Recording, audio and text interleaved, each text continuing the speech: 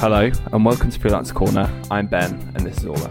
Today we're speaking to Jamie Gill, an award-winning freelancer who strives to make a social impact and has created campaigns for global organisations including UNICEF, startups and NGOs.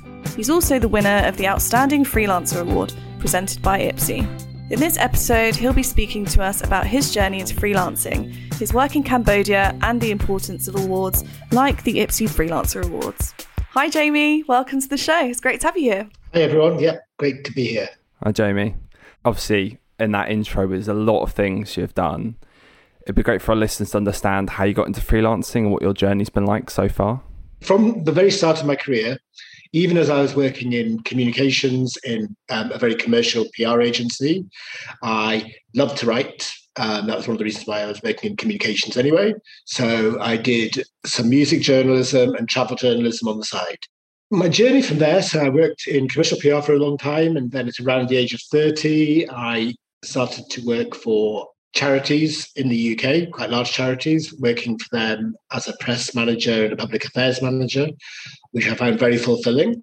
And then I moved to Cambodia when I was about 36. I actually took a gap year, a very late gap year, traveled around the world and came to Cambodia and absolutely loved the country. I could see that there were many challenges here, and I thought that some of my skills could hopefully do something to contribute to overcoming some of those challenges. But it wasn't a country which was defined by the challenges it faced, whether that was the genocide it went through 40 years ago, or the challenges of being a developing country now.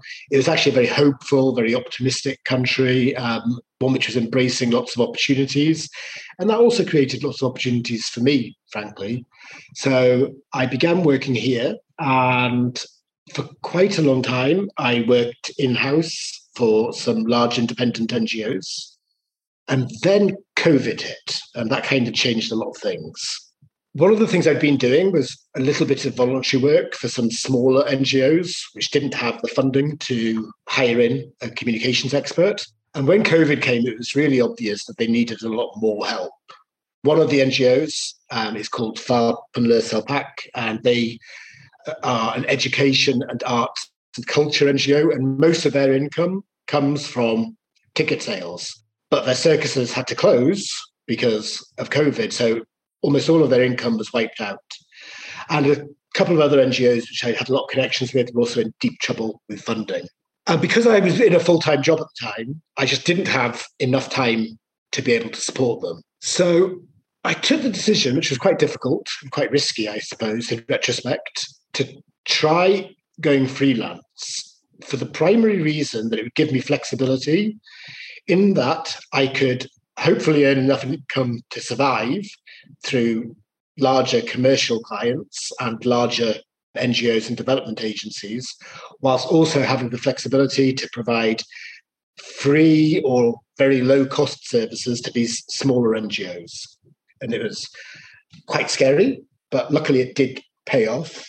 So very glad that I took that decision and very glad at all of the opportunities it created. That sounds really brave. I mean, I can't imagine going to another country and set up a freelancing career. I don't know about you, Orla, but yeah, incredible, especially in a pandemic. You know, that is super brave. And also, I think it's really commendable that you've taken the knowledge that you've acquired over your years in, commercial comms, and you've applied it to supporting smaller charities, NGOs, organisations that really need that help with their communications. That's really kind of you to say. It was a bit nerve-wracking at the time, but I did have the safety net of having worked in Cambodia a lot for 6 years, having met a lot of people, and knowing that there were people who had seen my work and seen the results I could get and were likely to provide me with some business.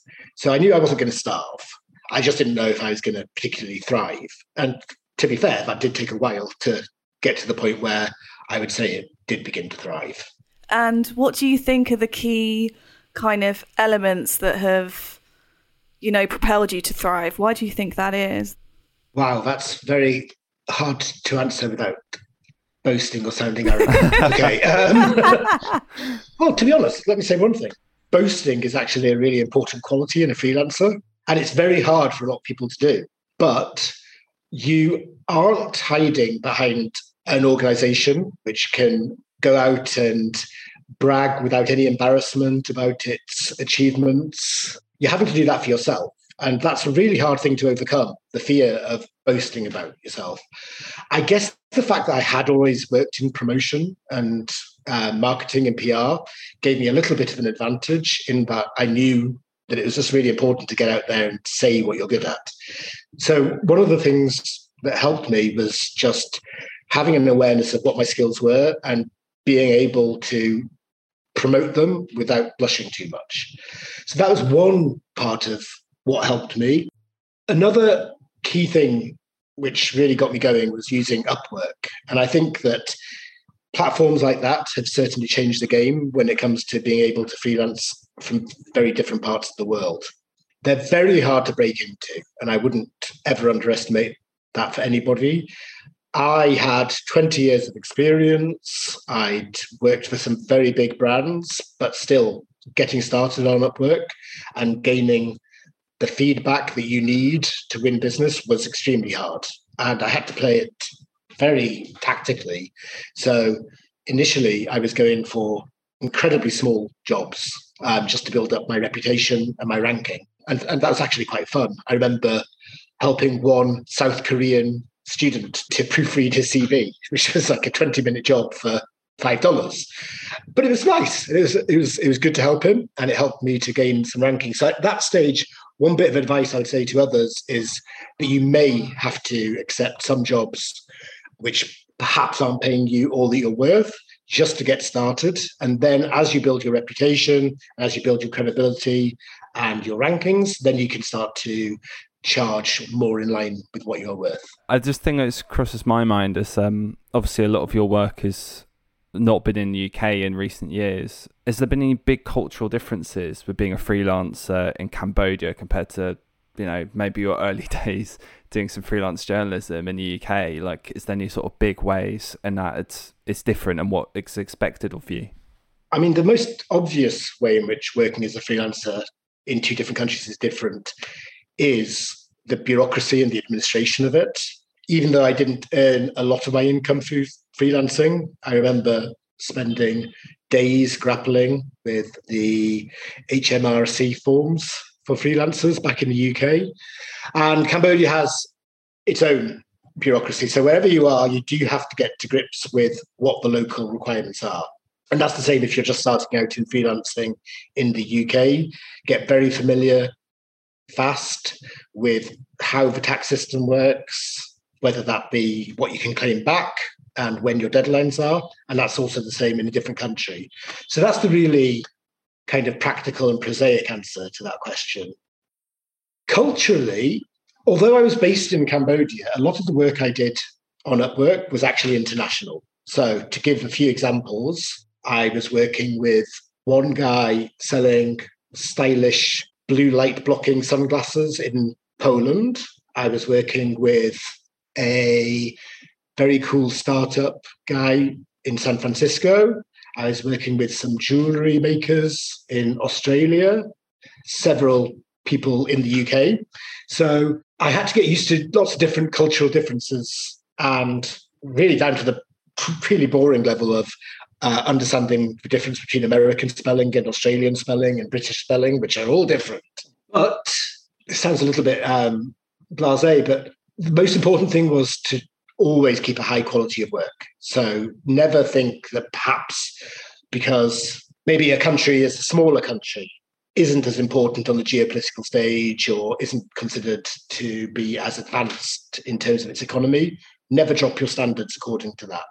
Always make sure that you're delivering the best possible work, no matter where the client is based. I think that's a good point. I think never let your standards slip. No matter what your client or where they're from. I think that's something which a lot of our listeners can sort of take to heart. I think getting more into sort of the work you're doing now, is there any advice you'd give to someone who wants to get into humanitarian work and also work abroad as well? I definitely highly recommend that people should pursue humanitarian work if that's something which interests them. But it is quite challenging and it does take time to get into, especially if you want to earn a good income through it. You may have to be prepared to do some volunteering at the start because so many people want to do humanitarian work or work for charities or NGOs. You do need to do something which puts you out ahead of the competition. And I think that being prepared to volunteer and to use some of your skills on that basis will really help you. Before I started my work in the charity sector back in the UK, I'd already volunteered as a trustee and as an advisor on a smaller charity. And I think that really helped me when I decided to move full-time and in-house. It's definitely very fulfilling work. It's very varied, but some people, I think, make the mistake of thinking that the humanitarian or the charitable sector isn't as fast-paced or as advanced as the private sector. And that can be true in some cases, but it's often not. Often it's very, very high-paced. It's extremely competitive. And with the economic troubles I think we're likely to face over the coming years, it's going to be even more competitive with nonprofits struggling to raise funds. So it's very, very dynamic work. The converse of that is that if you do have really strong and important skills from the private sector, they're going to be extremely valuable in the nonprofit sector as well. You just got me thinking about the kind of concept around the charity sector being not as fast-paced as it actually is. Where do you think that notion kind of comes from? I mean, I can certainly say that I had heard this before I moved into the sector. I think it may largely come from agencies of the kind which I used to work in, where they pride themselves on juggling multiple clients and having to stay up to date with all of the latest technology. And I think actually they generally think that in-house jobs are a bit more slow-paced. And I think that definitely there is a perception that the charity sector is just a little bit more old-fashioned and that perhaps people go into it and get jobs because they are just caring people rather than really talented and skilled people. And I'm afraid to say that's not the case. In fact, the charity sector can be just as ruthless and focused on skills and productivity and results as any private sector business. I'd essentially always wanted to travel, but never got the chance until I was in my 30s. And I finally decided just to take the plunge. So I spent about a year and a half traveling the world. I traveled from England to Australia without flying, and it was a huge adventure. But I felt a bit guilty about just having this huge holiday. So I spent 2 months in Cambodia volunteering, and it was just life-changing for me. I had never felt the power of the impact of the work I was doing as clearly as I did in Cambodia. And that's why when I finished my travels, I came back. What I would say is that you do need to do your research. I would suggest that if you were wanting to move or work abroad, you should actually do some traveling first and see if you're good at adjusting to other cultures, because some people just don't. I think people believe that it will be exciting and it will be non-stop glamour, and it can be challenging to work in a different country. It can be challenging to work in systems which are different from your own. So I would definitely say that people should consider that. I'd definitely say that people should only come if they are prepared to really immerse themselves in a culture. There are a lot of people who come to other countries and they kind of form their own communities where they don't really connect with people locally. And that makes it much more difficult for them to do really relevant and effective work because they're not learning from the people who they're trying to help. So my big recommendation would be do some actual traveling just for the sake of traveling first and get a flavor for it. And if you really feel like you're ready to dive into another culture, go for it, because there's definitely places where you can bring your skills and really benefit the area. I think that's amazing. I think if you get that opportunity, why not take it or take the plunge? There is one thing though, I think, there's a lot of talk about like white saviours when they go abroad. I think Rory Stewart, who did like a little walk around, I can't remember which country now, I think Afghanistan, was accused of that, and I think a few others have. Is there a danger if you don't immerse yourself properly in the culture that you've just, you do have that label as a white saviour rather than actually doing some proper work to help people? That's a really good point, Ben. I think that even raising the topic of the white saviour is really important. It's an important discussion to have.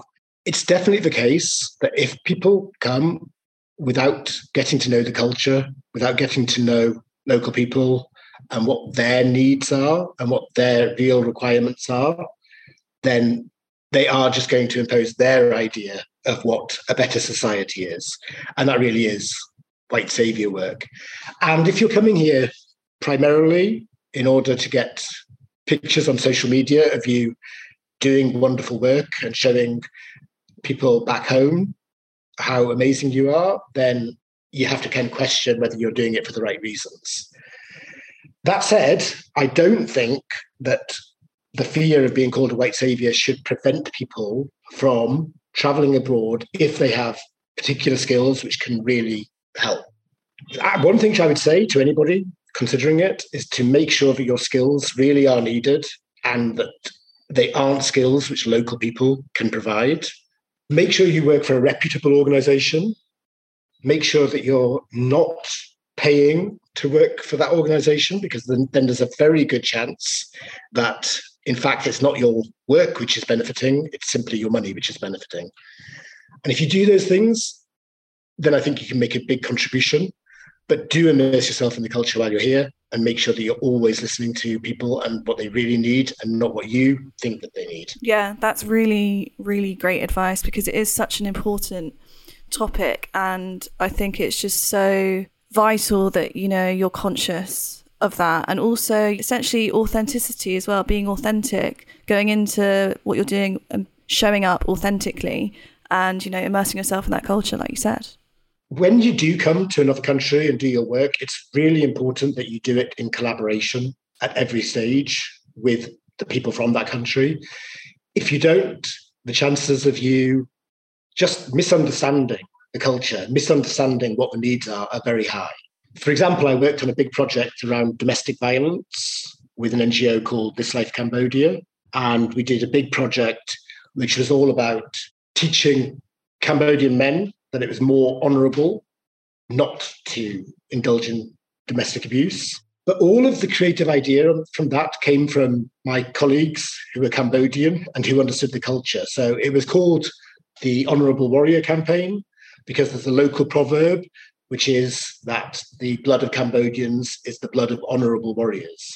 So that's a really good example of how it was only by working and listening to colleagues that we were able to do a really effective campaign. It seems a bit weird to change track now, but I think, as we said at the start, you won IBSE's Outstanding Freelance Award last year for a lot of your work doing in Cambodia and elsewhere. What was the impact of the awards and other awards in your career? Has it sort of highlighted the work you've been doing with these campaigns? Has it made you get more work? What's it actually done to you? I was really delighted to get the IBSE Award. I'm really thrilled. A friend of mine nominated me, and I couldn't believe it when I shortlisted and went through a very nerve-wracking interview. It was quite a vigorous process.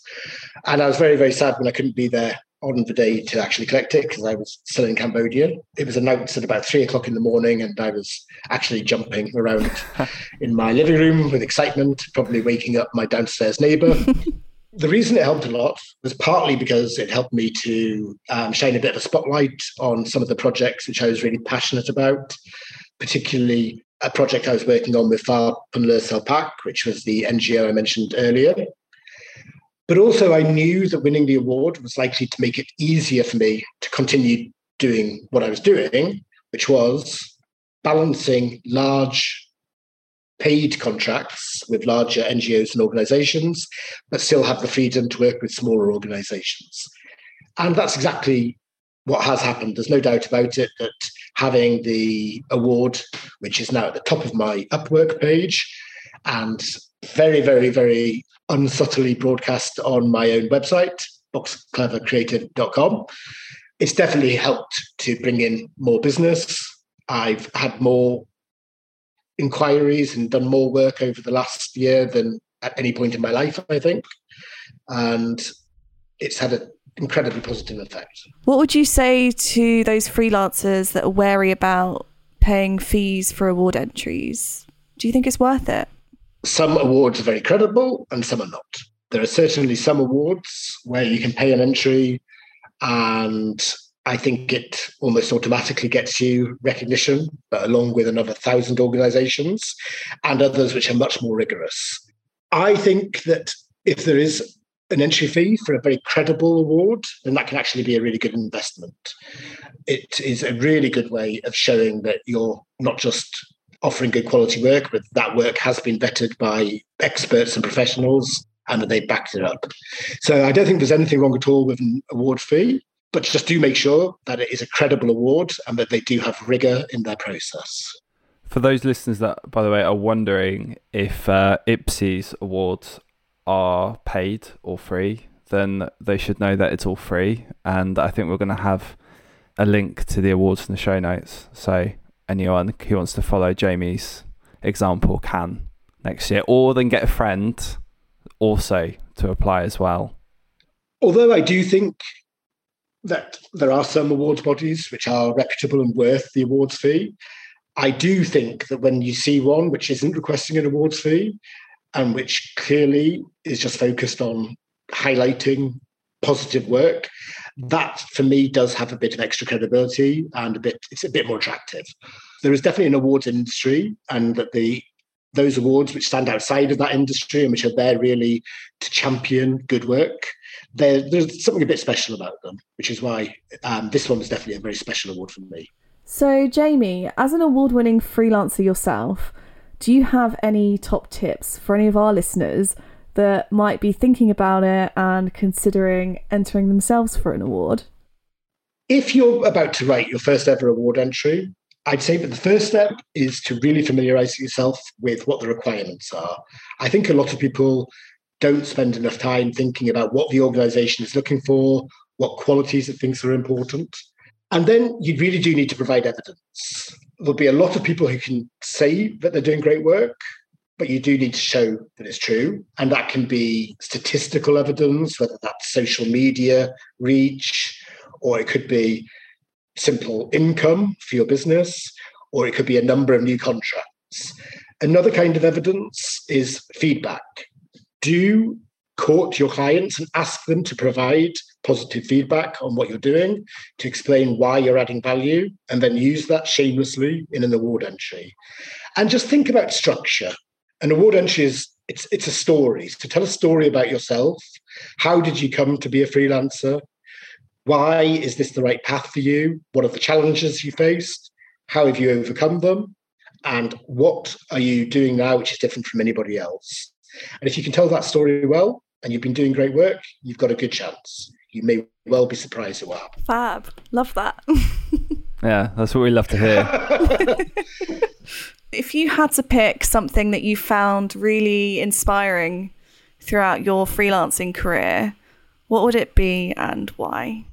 I think one of the things which has really inspired me as a freelancer, particularly in my line of work, which is communications and writing and creativity, is just the power of a good idea. And it can be a little bit frightening, that power, actually. I remember I was talking to my client, who I've mentioned a few times, Farpen Le Salpac, and they do arts, entertainment and creativity. And they were trying to think of a way to fundraise because all of their circus shows closed down. They were discussing the idea of doing a gala.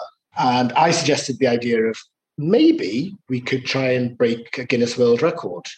And my idea was really low-key. I mean, I remember saying on the phone, this doesn't have to be a full circus for 24 hours. We can just do a circus for 1 hour, and then the rest of the time we'll just have a couple of people juggling on stage, and we'll just fill in the time. Fast forward a year, and I travelled to Battambang to go and see how it's going, and to be there for the day of the 24-hour circus. And they put on 32 full shows over 24 hours. So it was just this incredible experience where it was enormous, all the frills, all of the acrobatics, circus shows. And it was just incredible to see how a small idea had become this huge thing and this exciting event which galvanized thousands of people to come. And the idea had been taken away from me by that point. It had my small idea had become something much bigger, which also kind of goes back to what I said earlier about being respectful of the culture and of letting other people go with whatever ideas you might have and then make them their own. I think that's a really sort of inspiring, positive note to end on. I think sometimes freelancers think that their work is a circus, so it's good to know that, so you actually made a circus. So yeah, thank you, Jamie. It's been great having you on the show. Thank you so much, Jamie. Thank you very much indeed. That's it for this week's episode. You'll be able to find information on freelancing in the show notes below and on the Freelance Corner website. You'll also be able to find information on the IPSI Freelancer Awards on the IPSI website as well. Do you have a question about freelancing that you want us to put to an expert? Drop us an email at content@freelancecorner.co.uk. We'd love to hear your queries. If you enjoyed the show, make sure you follow us so you don't miss out on our next episode. You can find us on all major platforms and just let us know what we should quiz an expert on next time.